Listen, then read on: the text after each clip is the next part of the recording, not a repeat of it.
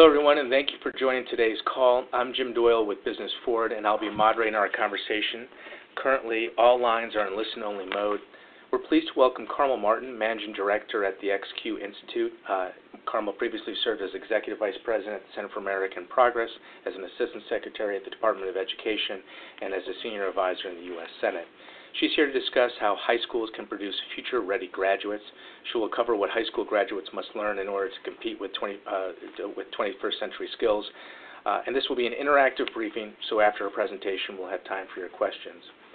For those of you who are new to our programming, Business Forward organizes local roundtables, Washington fly-ins, conference calls, webinars, and media trainings for more than 100,000 business leaders across the U.S.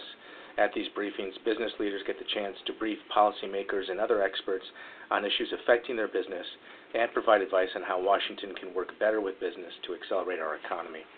Today, more than 650 mayors, governors, members of Congress, and senior administration officials have participated in our programming, and this is all thanks to the support of more than 60 of America's largest and most respected companies. Before we get started, a few housekeeping items. First, as part of an email confirmation you received after registering for this event, you'll see an email with a link that says Open Visual Interface. Just click on that link to view today's presentation. The slides are also available on our website at businessfwd.org. Look for the post advertising this event. Second, as I mentioned, there will be time for questions and comments after Carmel's remarks. You can participate in three ways. You can press 1 on your keypad at any time to be entered into queue to ask your question live. You can email it to us at info@businessforfwd.org, and I'll read it aloud. You can also type your questions into the chat window on the webinar screen. Again, you can press 1 to be entered into the queue to ask your question live. You can email your questions to info@businessfwd.org, or you can type your question in the chat box. Please include your name, business, and location in your message if you email a question. If you ask a question live, please introduce yourself with your business and where you're calling from. We'll get to as many questions as we can. Finally, the invitation to this call was widely distributed, and we are recording it. Please keep in mind reporters may be on the call, and we will post the recording of this call on our website and podcast feed. With that, let's get started. Welcome, Carmel Martin. Please go ahead. Thanks, Jim. Thanks so much for setting this up and for all the work that you're doing. So as Jim said, my name is Carmel Martin, and I'm here to talk about an initiative launched by the XQ Institute. If we could move to the next slide. The XQ Initiative was launched about 3 years ago through a national challenge around the idea of reimagining high school. We had a national competition where we asked communities to come forward and enter into a design process to reimagine the high schools that they have in their communities or to create new high schools, and we provided funding for them to do that. Our goal is to fuel local communities' creativity to transform high school so that every student succeeds, no matter their race, gender, or zip code. Next slide. This map just gives you a sense of where our existing high schools are. These are the schools that won the challenge that I just described, and these are all schools on the path to becoming what we call super schools. As you can see, we have them in a lot of different geographic areas, and these schools really look very different from each other in many ways. Our approach is that each community needs to think about what the students in their community need to be successful, and also to tap into assets in each of these communities. So the diversity is something that we celebrate, but each of these schools are following a set of common design principles that support the idea of a broad definition of success designed to align with the demands of the 21st century economy. Each of these schools is focused on student agency and student voice, on personalizing instruction so that all students' needs are being met and students who are behind can catch up. And all of these schools have deep connections with people in their community, and they're bringing the community into the school, but also facilitating students' ability to go out to their communities to learn in a hands-on way. Next slide.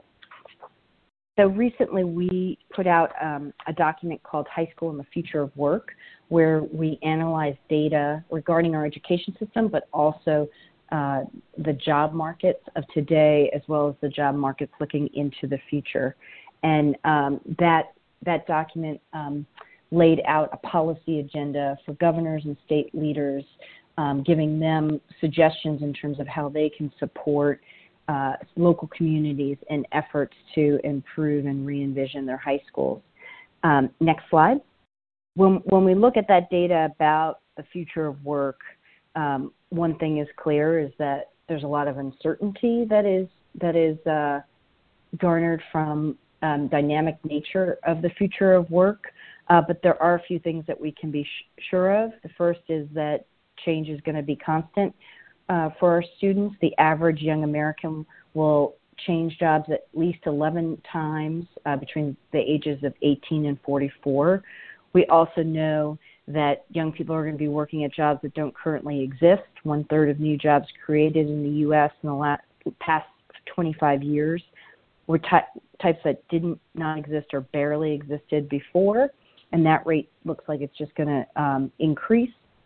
And the third thing we can be sure of is that many workers won't be at traditional jobs with one employer in one location and with benefits.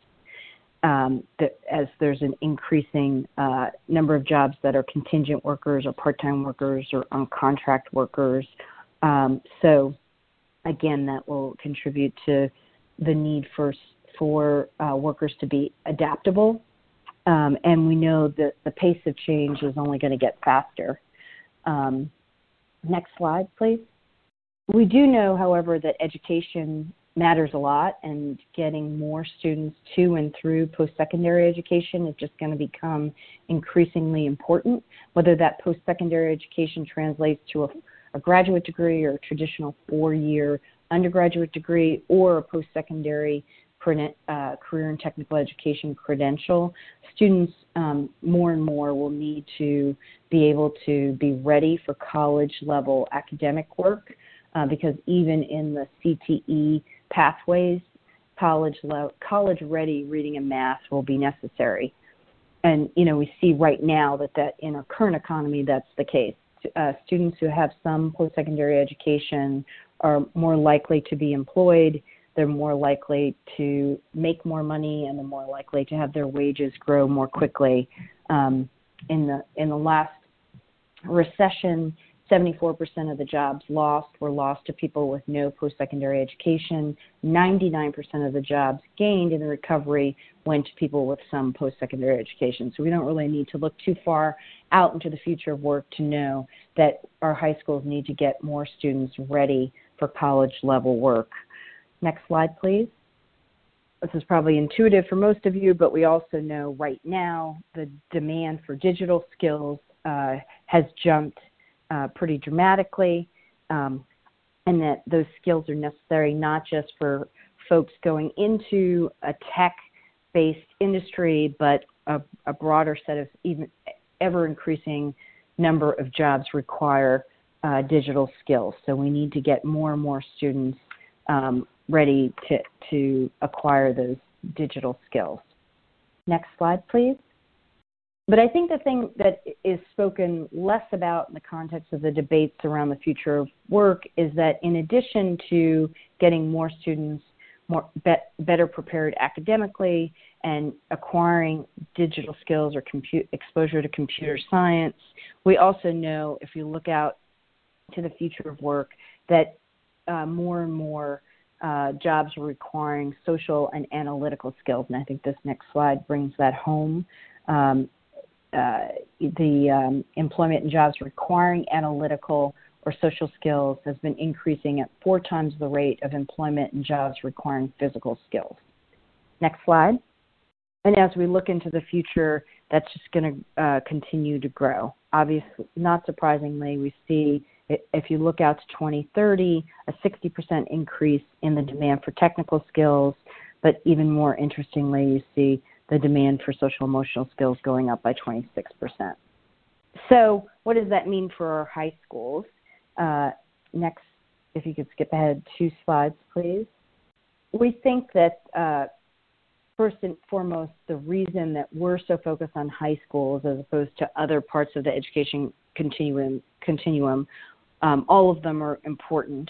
But one reason we think that in the context of job readiness, the reason to really zero in on high schools is because that is the part of the education system that is sort of the linchpin between driving change throughout the K-12 continuum, but also ensuring readiness for that next phase in the post-secondary space, whether that's through a vocational technical certificate or a traditional post-secondary education. What happens in high school is critical to ensuring success in that next phase of life. We also would point out that it's the one part of our education system that really hasn't changed in recent decades. If you look at national education data over the last 50 years, we've actually seen some fairly significant improvement in elementary school and middle school, but high school performance has been stagnant. And then perhaps most importantly, we know because of recent developments in brain science that teenage brains it's not too late to get to teenagers in high school, and on the contrary, their brains are still undergoing fairly significant development.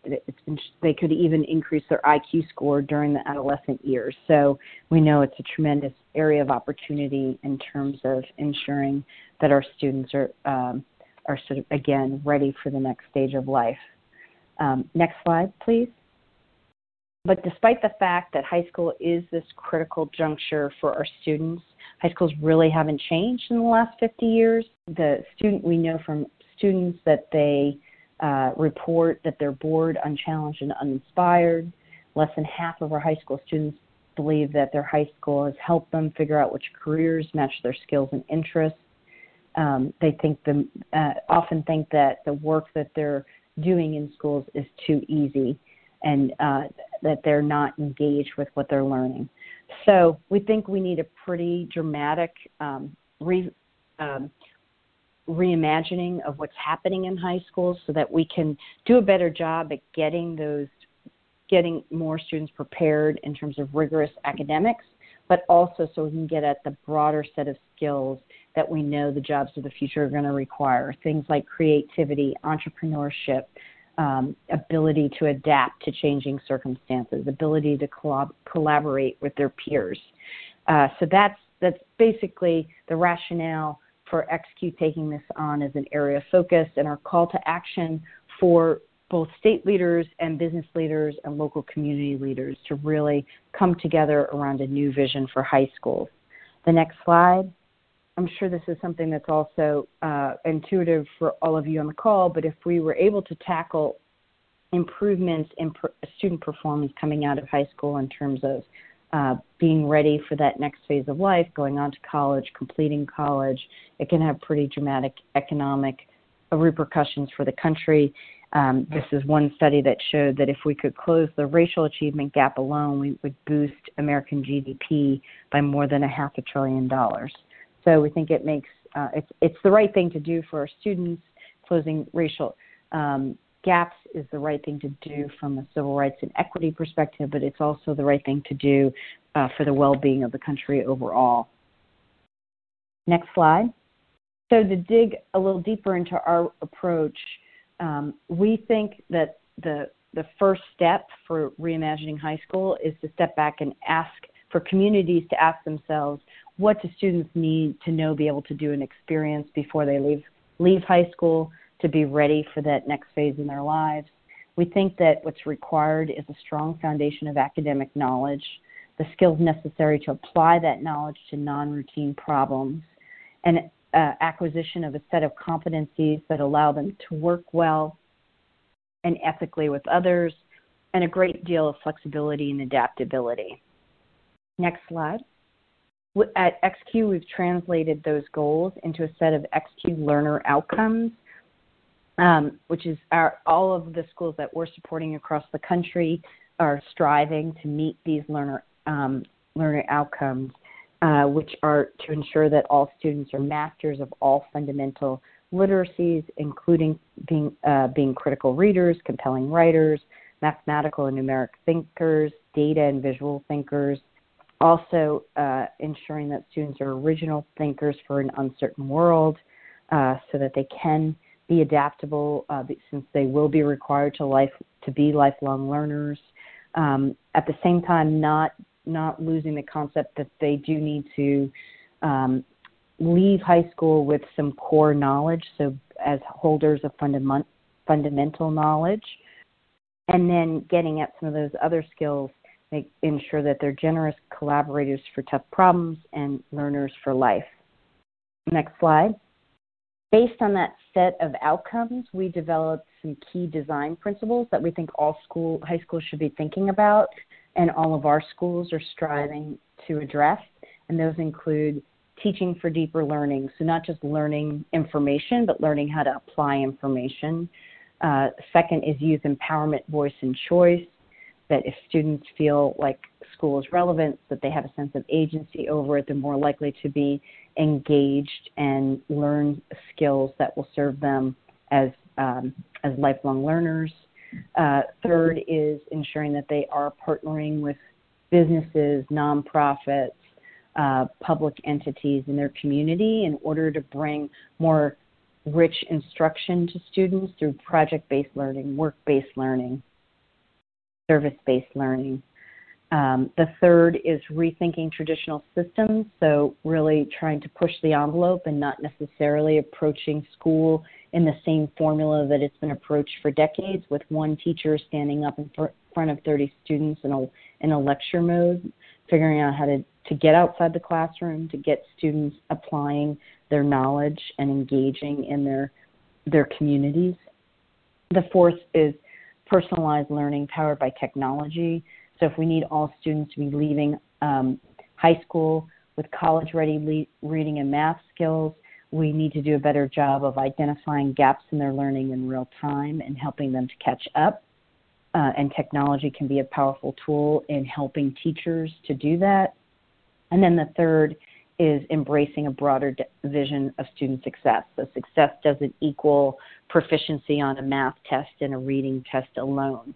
They need to be proficient in reading and math, but they need to be able to demonstrate some of these other skills like creativity, analytic thinking, collaboration. So again, as I mentioned at the start, we can move to the next slide. Actually, if we could jump ahead 2 slides. We put out this document called High School and the Future of Work. Hopefully you've received a link to it, and encourage you to go on the web and take a look at it. There's also an audio file attached to it, so you can listen to it if you prefer listening to reading. But we've laid out, first of all, the rationale for why we think high school is so critical to the future of work, as well as a policy framework for state leaders to support local communities in thinking about how they can engage in a design process to come up with a new vision for what high school should look like. If we can switch 2 more slides. We also have included state-by-state data that shows critical data points related to education and workforce issues relevant to each state. And then next slide. And we basically have broken down our recommendations for state policymakers into 3 different areas. The first is talking about how state leaders can empower local communities to design high schools of the future. What we're suggesting is that they create an innovation zone that gives schools greater autonomy and control over people, money, and time, so that they can do things like get students out of the classroom and into the community with project-based learning. Often state laws around seat time become an obstacle to doing that, but also allowing them to use resources differently to get at more innovative instructional techniques. The second bucket for our recommendations relates to making diplomas meaningful by ensuring that state graduation standards or diplomas are aligned with college and career readiness.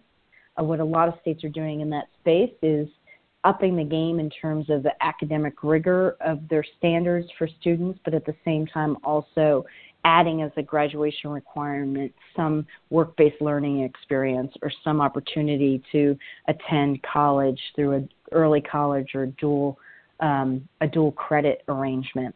And then the third area is ensuring that calling upon state leaders to ensure that teachers have the tools they need to actually implement innovative instructional techniques, which entails providing professional development to them in new instructional strategies, but also making sure they have textbooks and curriculum and ed tech-based tools that are necessary to do personalized instruction, but also to do things like project-based learning. Most teachers, when they went to teacher preparation schools, they weren't really taught to teach that way. They were taught to teach through a more traditional lecture model. So if we want teachers to make that pivot, we need to be able to ensure that they have what they need to be able to do that well. Next slide. And finally, we see the business community playing a critical role in this space. With every one of our schools across the country, the 19 schools that we're working with, there are deep connectivity between what they're doing and what the business community in that state or in that jurisdiction is doing. Many of the schools have partnered with business leaders to create work-based learning opportunities or to help develop a career readiness framework for their students. So we think the business community is essential to this entire movement. There's sort of two critical roles you all can play. One is to work with schools in your community on this new vision for what high schools can look like, but also to engage with state and local policymakers to create demand for a more effective vision for high schools.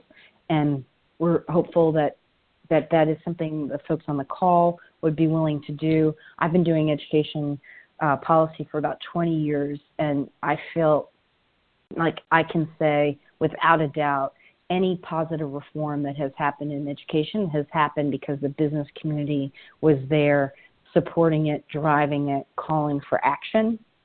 So I'm really hopeful that this is another area that the business community will feel comfortable engaging on and help us to support the kind of change that we need to make sure that our students are successful, but also make sure that our businesses are successful.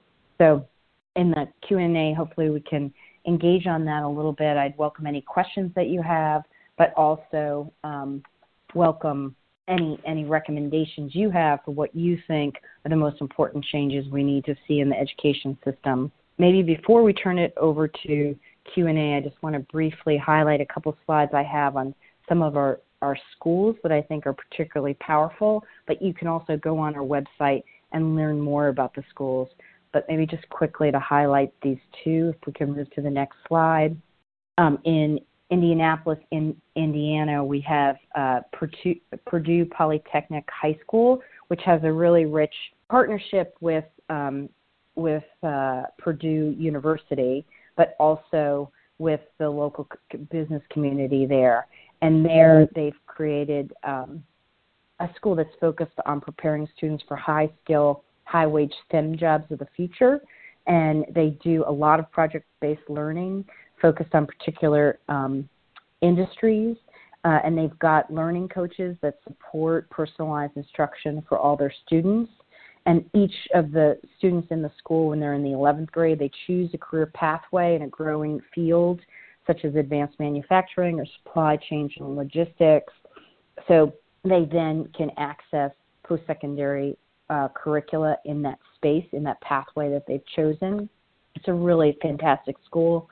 And then the second school I just want to highlight, if you could turn to the next slide, is Washington Leadership Academy, which is right here in Washington, D.C. And it provides access.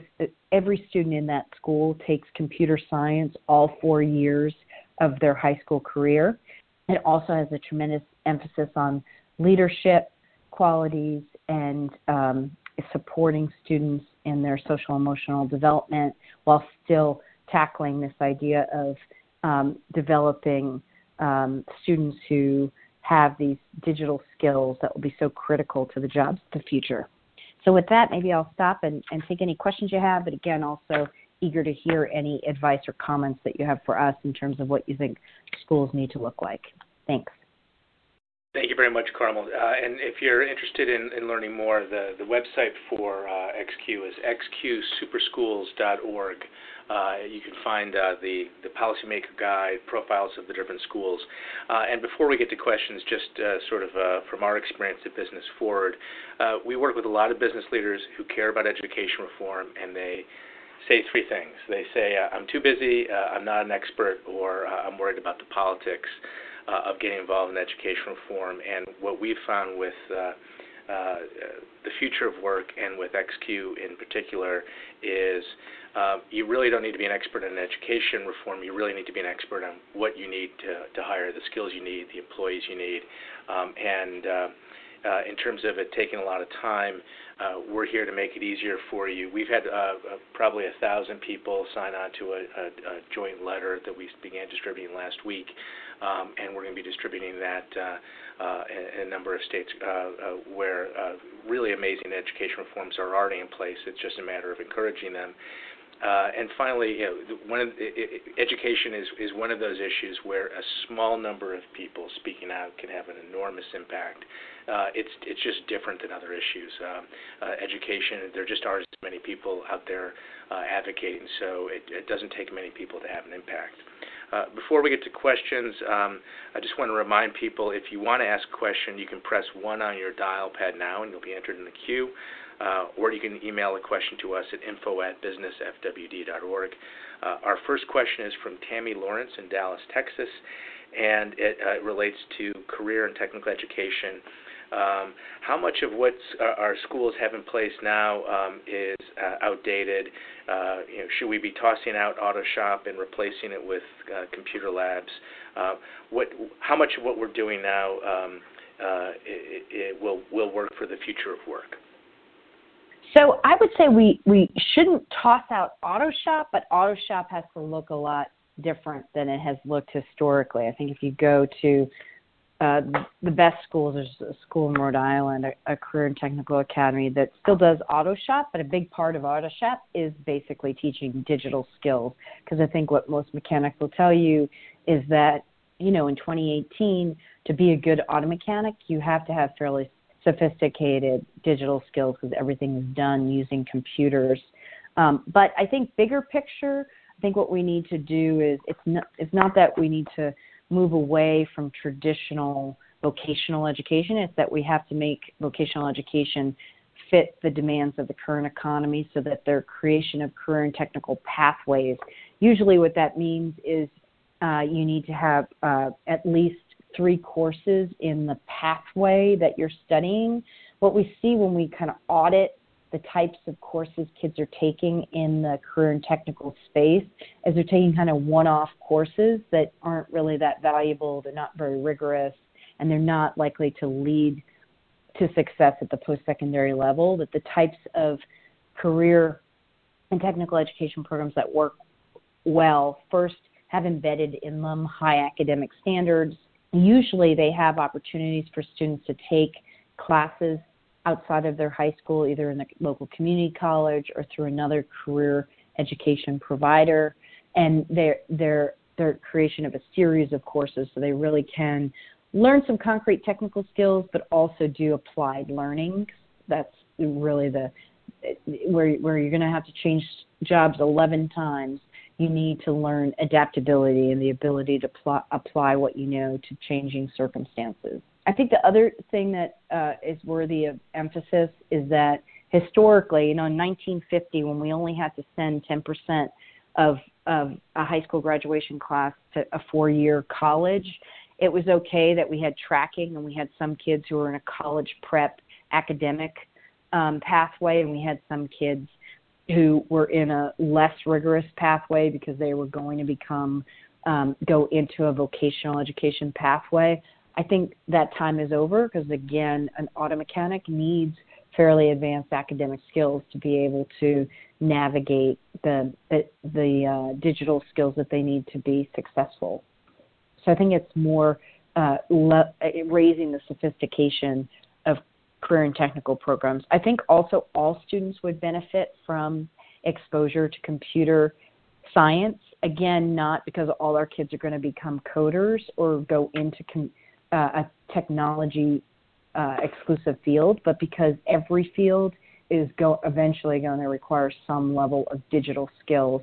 So having a foundation in that space is a really great thing to do. And a lot of states are looking at the introduction of providing computer science for all students in their high school experience, and we think that's a great thing to do, even if you're not doing it every year like they're doing at Washington Leadership Academy. Our next question is from Steve Jones, president of Green Energy Enterprises in Cincinnati, Ohio. Steve, you're on the line. Okay, thank you. My question is something I've just learned recently.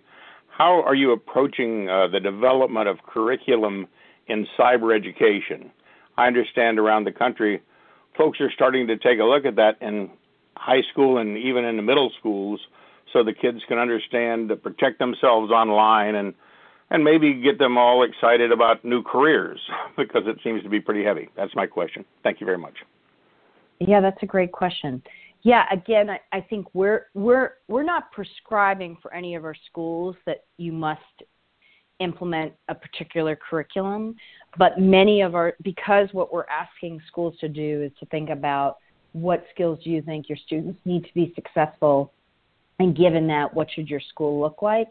We see more and more schools embracing computer science and cyber into the curriculum in an appreciation that it'll be critical to their ability to navigate not just the job market, but life.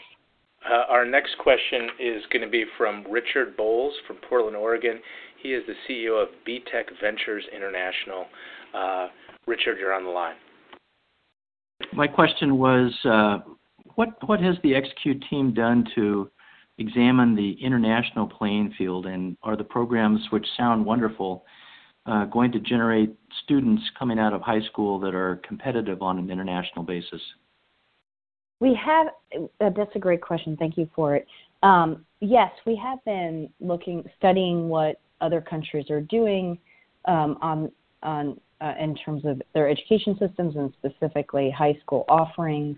In particular, we see a lot of models in Europe around work-based learning that we think there's a lot that U.S. schools can learn from. In Switzerland, 70% of high school students engage in work-based learning, where they spend as much time at a job as they do in school, but they've been able to do that while maintaining academic rigor. So students who enter that pathway still go on to college. It's not seen as a pathway directly to work. So I think that's one area where we can get better and therefore have students who are more competitive internationally. I mean, I think if you look at international comparisons in terms of assessment results, the U.S. is lagging in math and science relative to many, many other developed nations, particularly as it relates to applied knowledge. PISA is an international assessment that really focuses on that. It's not just do you know math, but can you apply math in dynamic context. So I think that is one area where we can take a look at what people are doing internationally and apply it here. And that has been built into XQ's resources. We've created a series of modules that are on our website that are designed to help educators at the community level think through different areas, like how do you ensure that students are engaged in deeper learning, so not just learning content, but applying content. And we walk through the evidence and some of the examples across the country and internationally on strategies for tackling that. We have two related questions. One is from Cheryl McAbee from Reno, Nevada, and one is from Andrew Gonzalez from Charleston, South Carolina. They both relate to this tension between deeper learning and the fact that so many of our graduates just aren't ready for college. And one of the questions relates to the benefit of getting high schoolers into college early through part-time classes, and the other is whether it's realistic to expect to increase more deep learning when we've got kids who just don't have fundamental skills. Those are great questions. I would say on the first piece of this, access to college-level courses is something that most of our schools are doing, and I think, and one of our primary recommendations for state leaders is to provide additional funding to make that happen. A lot of times that's hard for high schools to make happen because they have to pay the college for the student to attend the post-secondary institution. So there's sort of this dispute over who needs to cover the cost of that access to a community college course. And what a lot of states are doing is creating funding streams that kind of that mean the high school doesn't necessarily lose a portion of its funding for the student, but the college gets funding for the student. So we're calling upon governors and state leaders to expand access to those kinds of programs, because we absolutely agree that that's critically important, and the more students we can get access to those programs, the better, and also ensuring that they're available equitably, that it's not just high wealth school districts that are able to offer students that option, that low income and students of color have equitable access to those programs. And the second point I would say, I think we need to do both. It's just not good enough to just get to a basic level of knowledge anymore in order for students to be successful in the economy. We need to both ensure that they are getting that sort of basic knowledge acquisition, but also getting to deeper learning, which really is a fancy word for being able to apply what you know. And it just is clear, like, even in jobs that don't require a 4-year undergraduate degree, employers need students not to have that ability to apply knowledge, to communicate with their peers, to collaborate with their peers. And then students need to be successful in life, the ability to adapt, to be lifelong learners.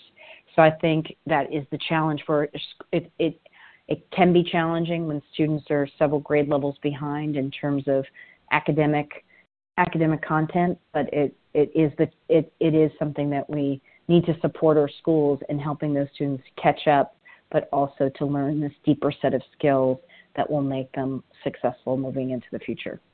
And we have schools that we're working with who are doing it. Washington Leadership Academy, the school that I mentioned, they start in 9th grade, and they're entering class in 9th grade. The students are 5 grade levels apart from each other.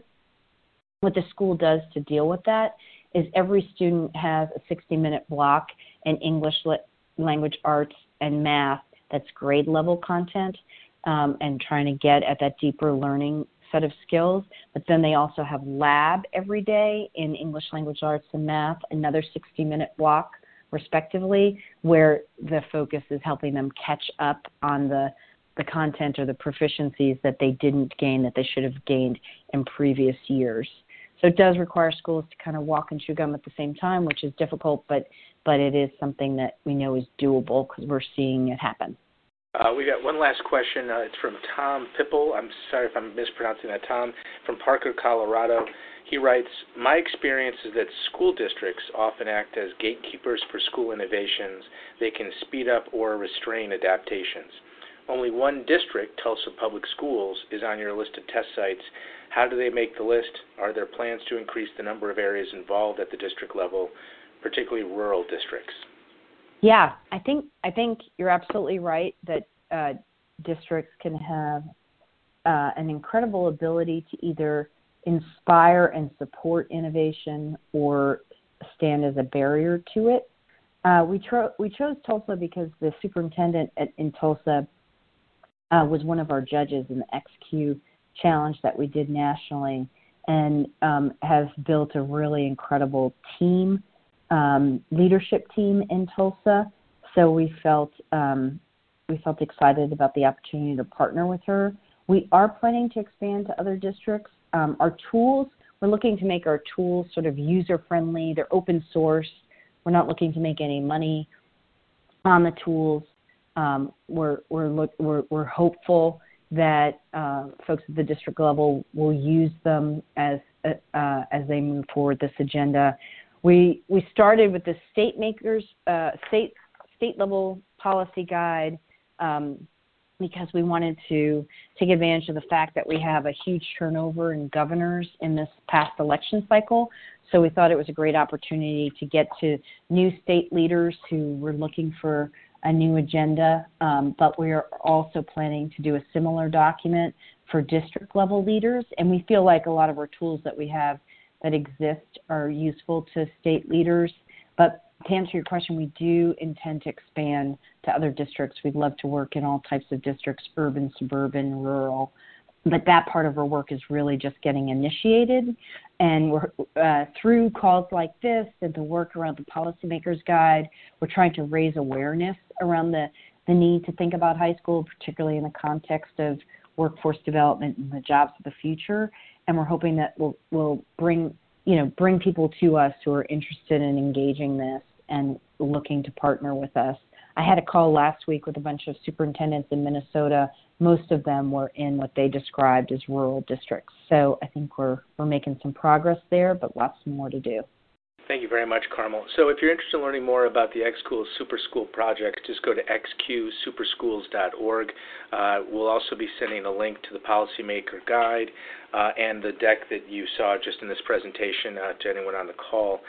Next month on the 24th of January, we'll be hosting a call with Carrie Douglas, President of School Board Partners, and she'll be talking about why and how to run for local school board.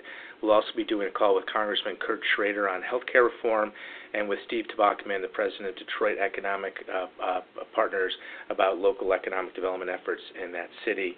And we'll also be expect to be doing a program with McKinsey's Global Institute. They are the authors of a really amazing study on the future of work that you'll find interesting. If you have any questions about super schools or getting involved, or if you're interested in joining us and reaching out to new governors, please just send us an email at info@businessfwd.org. We'll also be sending you links to the joint statement that we sent out and asking you to provide individual statements of your own. Thank you all very much for your time. Carmel, thank you for your time. We appreciate it, and everyone have a great day. Thanks so much, Jim.